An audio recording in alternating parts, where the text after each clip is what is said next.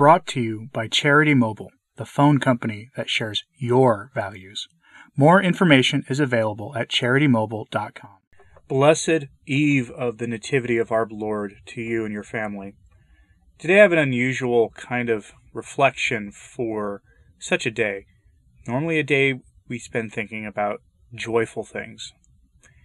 But today I want us to really take a look at where the church has been, the kind of dark things the church tried to deal with just before the council, and reflect on what that looks like today, because the world is itself seemingly on the brink of catastrophe again.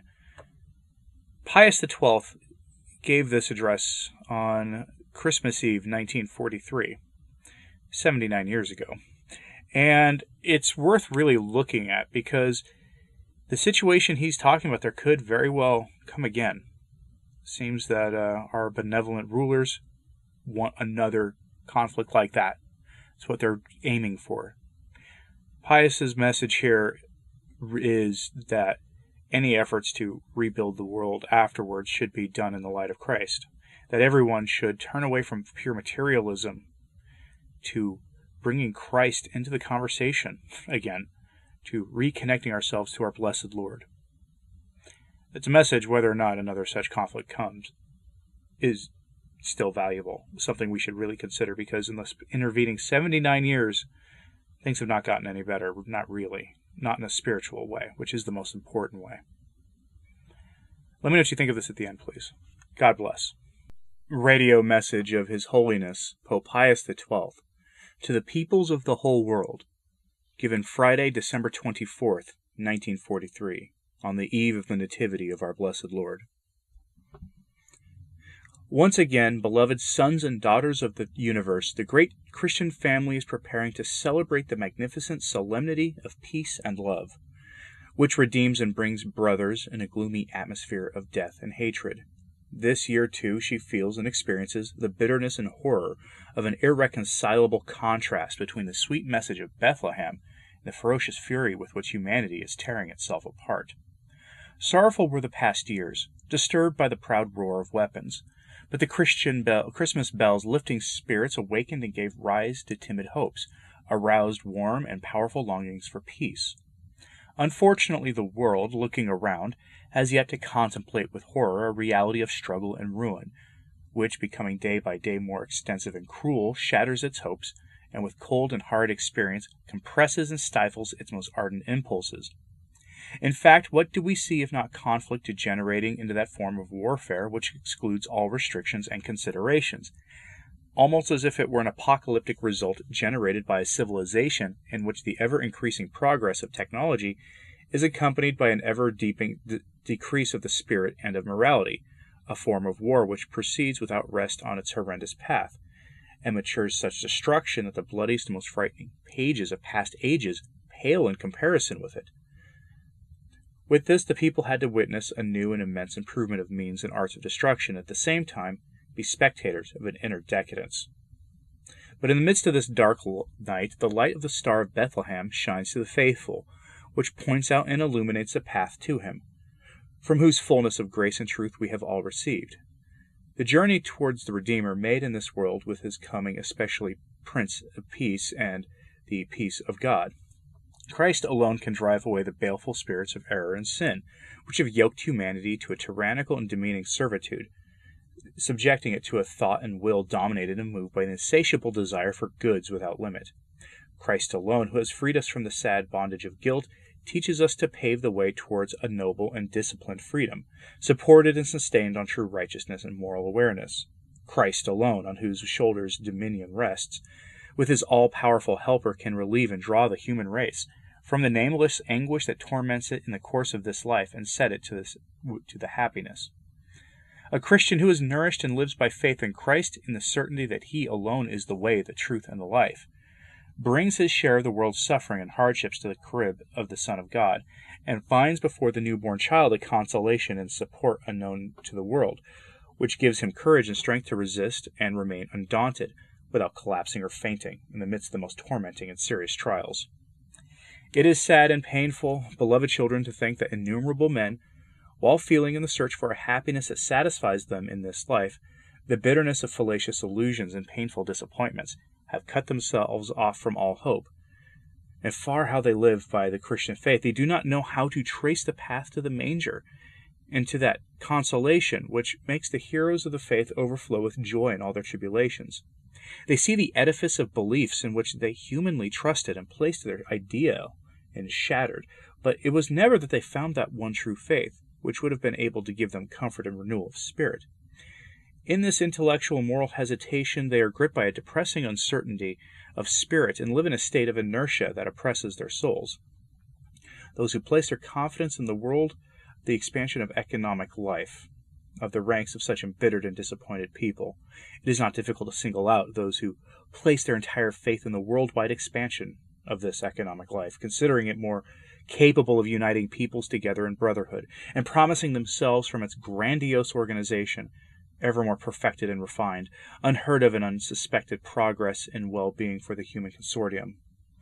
With what complacency and pride they contemplated the worldwide growth of commerce, the exchange of all goods and of all inventions and productions, going beyond continents, the triumphal journey of widespread modern technology, overcoming of all boundaries of space and time. Today, instead, what do they experience in reality? By now they see that this economy, with its gigantic worldwide relationships and bonds, and with its superabundant division and multiplication of labor, cooperated in 1,000 ways to make the crises of humanity general and more serious, while uncorrected by any moral restraint, and with no otherworldly gaze that enlightened it, could not fail to end in an unworthy and humiliating exploitation of the human person and of nature, in a sad and fearful poverty on the one hand, and in a proud and provocative opulence on the other. Do not be afraid to present these deluded people of science and economic power at the crib of the Son of God. What will the child tell them, who is born there and is adored by Mary and Joseph, by the shepherds and by the angels? Undoubtedly, the poverty in the state of the Bethlehem is a condition chosen by him purely for himself, nor therefore does it imply any condemnation or rejection of economic life and what is necessary for the advancement and physical and natural perfection of man, but that poverty of the Lord and Creator of the world, freely willed by him, which will also accompany him in the workshop of Nazareth and throughout his public life, signifies and manifests what mastery and superiority he had over material things, thus indicating with powerful effectiveness the natural and essential ordering of earthly goods for the life of the spirit and for a higher cultural, moral, and religious perfection necessary for reasonable man. Those who expected the health of society from the mechanism of the world economic market were so disappointed because they had become not the lords and masters, but the servants of the material riches, which they had served, freeing them from the higher end of man, and making them an end in themselves. Other deluded people of the past acted and thought similarly, who placed happiness and well-being solely in a kind of science and culture, alien to recognizing the Creator of the universe. Those pioneers and followers, not of true science, which is a wondrous reflection of the light of God, but of a superb science, which, giving no place to the work of a personal God, independent of all limitation and superior to all that is earthly, he boasted of being able to explain the events of the world with only the rigid and deterministic chain of iron natural laws. But such a science cannot give happiness and well-being. The apostasy from the divine word, for which all things were made, has led man to apostasy from the Spirit, so as to make it difficult for him to pursue highly intellectual and moral ideals and goals. In this way, science that apostatized from the spiritual life, while it deluded itself that it had acquired full freedom and autonomy by denying God, today sees itself punished with a servitude which has never been more humiliating, having become a servant and almost automatic executor of directions and orders, which take no account of the rights of truth and of the human person. What seemed freedom to that science was a bond of humiliation and debasement, and decrowned as she is, she will not regain her primitive dignity, except with a return to the eternal Word. The Son of God, who is the way, the truth, and the life, the way of happiness, the truth which sublimates, the life which makes man eternal, is invited to this return. He invites in dumb, penetrating language, with his own coming into the world, those deluded because he does not disappoint the human soul, but gives it the impetus that leads it towards him. Alongside those who live deeply disconcerted by the failure of social and intellectual guidelines, widely followed by politicians and scientists, there is no less numerous group of those who find themselves in great discomfort and pain for the disintegration of their personal and proper ideal of life. It is the great number of those whose goal of life was work and the goal of their labors was a comfortable material existence, but who in the struggle to attain that goal had relegated religious considerations far away and neglected to give their existence a healthy direction. The war has torn them away from this usual and beloved activity, which was the value and support of their life. It has torn them away from their profession and their art, so that they feel a fearful emptiness within themselves. That if some can still wait for their work, the war has imposed working and living conditions in which every personal characteristic has disappeared. An orderly family life is no longer possible, nor is that satisfaction of soul. O workers, approach Jesus' crib. Don't you think that cave and that refuge of the Son of God horrid? Not by chance, but by high and ineffable design, you will find only simple workers. Mary, the virgin mother of a working family. Joseph, the father of a working family. The guardian shepherds of the flocks, and finally the sages from the east. Workers of the hand, of the watches, and of the thought. They bow down and adore the Son of God, who with his conscience and amiable silence, stronger than words, explains to all of them the meaning and virtue of work. It is not only the labor of human limbs devoid of meaning and value, nor is it of humiliating servitude. Work is service of God, gift of God, vigor and fullness of human life, merit of eternal rest. Lift up and hold your forehead, workers. Behold the Son of God, who with his eternal Father created and ordered the universe, and having become a man like us, having taken away sin and grown in age, enters into the great community of work, and struggles in his saving mission, consuming his earthly life. He, Redeemer of the human race, who with his penetrating grace our being and working, elevates and ennobles every honest work, the high and the low, the great and the small, the pleasant and the painful, the material and the intellectual, to a meritorious and supernatural value before God, thus uniting every process of the multiform human operation in a single constant glorification of the Father in heaven. Unfortunate there are also those who see their hope of happiness failed, dreamed of and placed purely in the enjoyment of a fleeting earthly life, conceived exclusively either as fullness of bodily energy and beauty of forms and people, or as opulence and overabundance of comfort, or as a possession of strength and power. But here today, in the whirlwind of war, the vigor and beauty of so many youth, raised and trained in sports fields, decay and fade in military hospitals, and many young people wander around the streets, harmed or physically made infirm of a fatherland, desolate and reduced to a pile of ruins in various cities of its best regions by aerial operations. If part of the male youth no longer has the strength to toil and work, the future mothers of the next generation, forced as they are to overwork beyond all measure and all time limits, are losing the possibility of providing these people with that healthy increase of body and spirit, which favors the life and education of children, without whom the future of the country is threatened by a sad decline.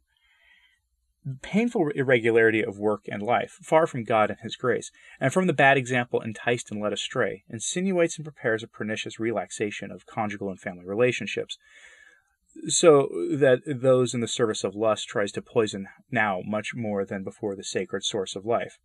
From these painful facts and dangers it appears with stark evidence how, while the reinvigoration of the family and the people was considered one of the noblest purposes in many nations, on the other hand, a physical deterioration and a spiritual perversion are spreading and frighteningly increasing, which only an action curator and educator of various generations will be able to slow, at least partially, make it disappear.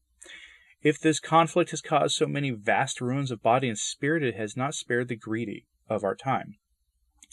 Sadder is the vision which disturbs and frightens those who aspire to possess strength and predominance. Now they contemplate in fear the ocean of blood and tears which bathed the world, the high cost of the conflict spreading across regions of the world and the islands of the seas, the slow collapse of civilization, the progressive disappearance of even material well-being, the destruction of distinguished monuments and very noble buildings of sovereign art, which could be called the common heritage of the civilized world, the sharpening and deepening hatreds, which inflame peoples against each other and give no hope for the future.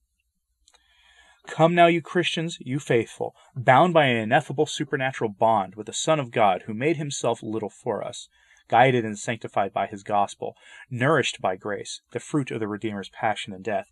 You too feel the pain, but with the hope of a comfort that comes from your faith. The present miseries are also yours. The destructive war also visits and torments you, your bodies and your souls, your possessions and your possessions, of your home and your earth. Death has broken your heart and inflicted wounds that are slow to heal. The thought of dear distant graves that have perhaps remained unknown, the anxiety for the disappeared or missing, the longing sigh to embrace your beloved prisoners or those who've been expelled again, put you in a pain that crushes your spirit, while a grave and dark future hangs over you, everyone, parents and children, young and old. Every day, and more than ever in this hour, our fatherly heart feels with deep and unchanging affection towards each of you, beloved sons and daughters who are in pain and in anguish. But all our efforts cannot suddenly stop this horrific conflict. Don't give life back to your dead loved ones. Don't rebuild your destroyed hearth. Don't fully free yourself from your anxieties. Much less is it in our power to reveal to you the future, the keys to which are in the hands of God, who governs the process of events and has marked its peaceful end. However, we can and want to accomplish two things. The first is that we have done and will always do what is in our material and spiritual strength to alleviate the sad consequences of war, for the prisoners, the wounded, the missing, the stray, the needy, for all who suffering and troubled of every tongue and nation. The second is that in this turning point of the sad time of war, we want you above all to remember the great comfort that faith inspires in us, when it teaches us that the death and sufferings of this early life lose their painful bitterness for those who can, with tranquil and serene conscience, make the Church's moving prayer their own in the Mass for the dead. Heaven and eternal abode. While the others who have no hope find themselves in front of a frightening abyss, and their hands groping in search of a support point, feel the nothingness not of the immortal soul, but of a nuanced otherworldly happiness. You, on the other hand, by the grace and generosity of a merciful God, in addition to certain death, you have the ineffable divine consolation of the promise of immortality. From such a faith you can draw an inner serenity, a confident moral fortitude, which does not succumb even to the most cruel sufferings. This is a sublime grace and an inestimable privilege, which you must ascribe to the Saviour's kindness. Grace and privilege, which demands that you respond to it with an action of exemplary constancy and requires a daily apostolate, tending to restore confidence to those who have lost it, and to lead spiritual salvation those who, as shipwrecked in the ocean of present misfortunes, are about to submerge and crash. The path of humanity in the present confusion of ideas has been a path without God, indeed against God, without Christ, indeed against Christ. With this we do not want or intend to offend the wanderers. They are and remain our brothers. However, it is appropriate that Christianity also considers that part of the responsibility which falls to her in today's trials. Or haven't many Christians also made concessions to those false ideas and directions of life, so often disapproved of by the magisterium of the Church? Every lukewarmness and every rash bargaining with human respect in the profession of faith and its maxims, every pusillanimity and vacillation between good and evil in the practice of Christian life, in the education of children and the governing of family, any hidden or manifest sin, all of this, and what more could be added, was and is a mournful contribution to this disaster which today is ravaging the world.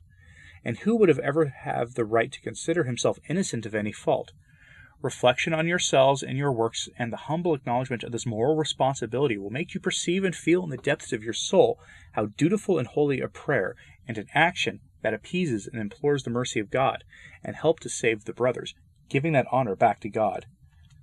So to work, beloved children. Close your ranks. Do not drop your courage. Do not remain inert in the midst of ruins. Come out to rebuild a new social world for Christ. May the star that guided the journey of the Magi to Jesus shine upon you. The spirit that emanates from him has lost nothing of its strength and its power to heal fallen humanity.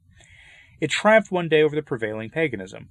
Why shouldn't it also triumph today when pains and disappointments of all kinds show so many souls of vanity and the aberrations of the paths hitherto followed in public and private life? Great numbers of intellects are searching for new ideals, political and social, private and public, instructive and educational, and feel the inner yearning to satisfy their heart's needs.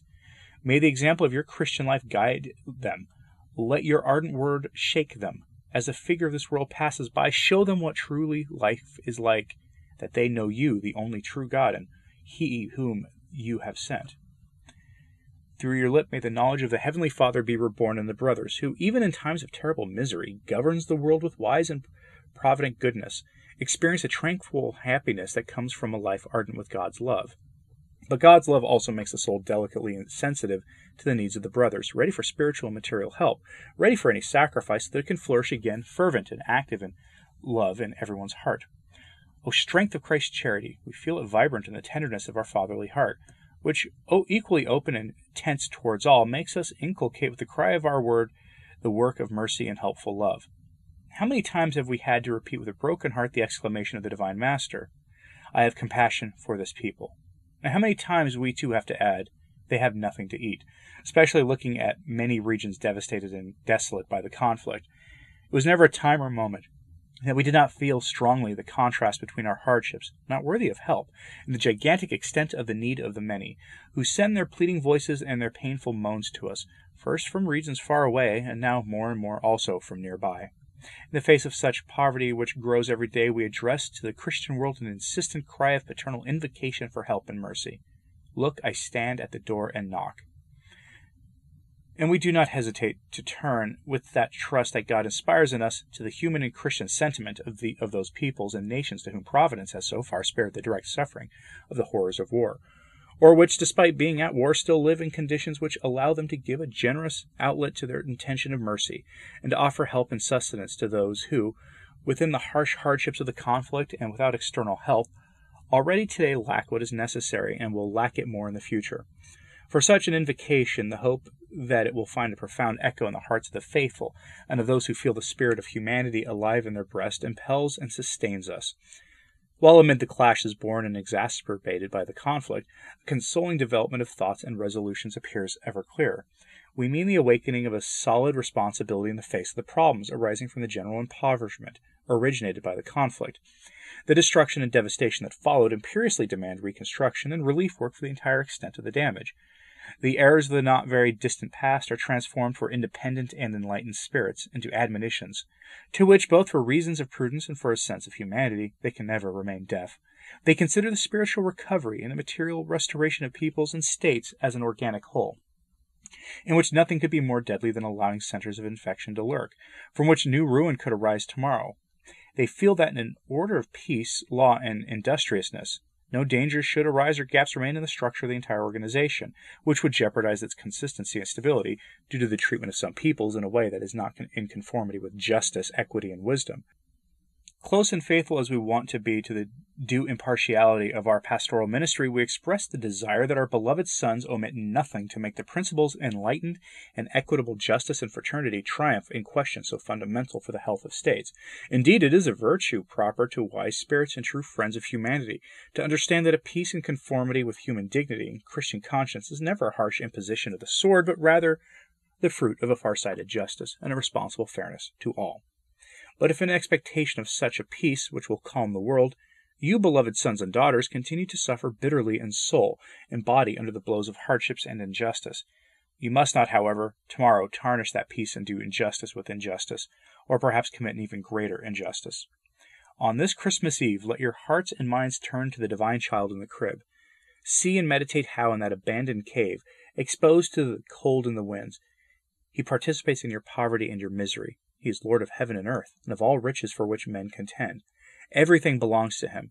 Yet how many times in these times has he also had to leave churches and chapels destroyed, collapsed, or crumbling? Perhaps where the devotion of your ancestors had dedicated magnificent temples to him with slender arches and sublime vaults, you can offer him in the midst of the ruins nothing but a miserable abode in a chapel of refuge or in private houses. We praise and thank you, priests and laymen, men and women, who, often despising every danger to your life, you have sheltered and kept the Eucharistic Lord and Savior in a safe place. Your zeal did not want what was said of Christ to come true again. He came into his possessions, and they did not receive him from him. Thus the Lord did not refuse to come in the midst of your poverty. He already preferred Bethlehem to Jerusalem, the stable and the crib to the grandiose temple of his Father. Poverty and misery are bitter, but they become sweet if God, the Son of God, Jesus Christ, and his grace and truth are kept within oneself. He remains with you as long as your faith, your hope, your love, your obedience, and devotion live in your heart. Together with you, beloved sons and daughters, we place our prayers at the feet of the child Jesus and implore him that this be the last Christmas of the war, and that humanity may celebrate in the new year the recurrence of the Christmas solemnity, shining with light and joy a truly Christian peace. And now all of you who bear the responsibility, all of you who by the disposition or permission of God have in your hands the power over the fate of your peoples and that of others, listen to the imploring Eridumini, who from the bloody and ruinous abyss of this immense war rings in your ears. Thrill and warning for all, trumpet blow of the future, judgment announcing condemnation and punishment for those who are deaf to the voice of humanity, which is also the voice of God. Your conflict aims and your strength consciousness may have encompassed whole countries and continents. The question of the guilt of the present situation and the demand for reparations may also cause you to raise your voice. Today, however, the devastations that the world conflict has produced in all fields of life, material and spiritual, already reach such an incomparable severity and extent, and the dreaded danger that with the continuation of the war they will grow into nameless horrors for both sides. Belligerent parties, and for those who, however repugnant, have been overwhelmed by it, appear so gloomy and threatening to our gaze that we, for the good and the very existence of all individual peoples, say to you, implore you, rise above yourselves, above any strictness of judgment and calculation, above any boast of military superiority, above any unilateral affirmation of law and justice. Recognize even unpleasant truths and educate your peoples to face them seriously and forcibly. True peace is not the, so to speak, arithmetical result of proportion of forces, but in its ultimate and deepest meaning, a moral and juridical action. In reality, it is not carried out without the use of force, and its very consistency needs to be based on a normal measure of power. But the proper function of this force, if it is to be morally upright, must serve to protect and defend, not to diminish or oppress the law. An hour like the present, capable no less of powerful and beneficial progress than of fatal shortcomings and errors, has perhaps never occurred in the history of humanity. And this hour demands with an imperious voice the war goals and peace programs are dictated by the highest moral sense. As the supreme aim, they must aim not only at the work of understanding and concord among the belligerent peoples, a work which leaves to each nation, aware of its dutiful union with the entire family of states, the possibility to join worthily without denying or destroying itself in the great future post-war action of recovery and reconstruction. Naturally, the conclusion of such a peace would not mean any abandonment of the necessary guarantees and sanctions in the face of any attack by force against the law. Do not expect from any member of the family of peoples, however small or weak, waivers of substantial rights and vital necessities which you yourselves, if they were to apply to your people, would judge unfeasible. Quickly give anxious humanity a peace which rehabilitates mankind itself and against history, a peace over whose cradle the avenging flashes of hatred do not flash. Not the instincts of an unbridled will to retaliate, but let the dawn of a new spirit of world community, born of world pain, shine forth, a spirit of community which, supported by the indispensable divine forces of Christian faith, will only be able to preserve humanity after this unfortunate war with the unspeakable disaster of a peace built on erroneous and therefore ephemeral and deceptive foundations. Animated by this hope, with paternal affection towards you, beloved sons and daughters, especially to those who suffer the hardships and pains of war in a particularly painful way and are in need of divine comforts, and not less to all those who, they respond to our invocation, open their hearts to industriousness and merciful love, or governing the desires of people, are eager to appease them with the olive tree of peace, we impart as a pledge of abundant heavenly fathers our apostolic blessing. Given in Rome by Pope Pius XII on Christmas Eve, December 24th, 1943. And it's an interesting address that the Pope gave there. 1943 was not exactly a pleasant year in European history, to put it mildly, but we see now the shadows of conflict and potentially growing, a current conflict dominating that seems to have at one point dominated the headlines, but now seems to have faded into the background of our consciousness simply because it's been going on all year. It threatens to go beyond its own present borders. And we also live at uncertain times too. Here in this address, Pius XII reminded people their over focus on the material, on the economic and political and all those things, and how all that withers in the light of the crib and creche of our Lord. Most easily seen, I think, at Christmas time, and how we should focus less on the material going forward and more on the spiritual and taking the lessons of our, of the faith and applying them to the real life of society. That's what he means when he starts talking about justice in a social sense. He's not talking about that in the way we hear today. He's talking about that in just creating a Christian order, essentially. Something that respects people and is built on the authentic understanding of our Lord. We hear very little of that today, unfortunately. Now we hear talk of justice but no God, even from the highest offices of the church itself. It's a sad situation. A news story is coming following this video, so I hope you found this useful today. I'm Anthony Stein, and as always, pray for the church. God bless.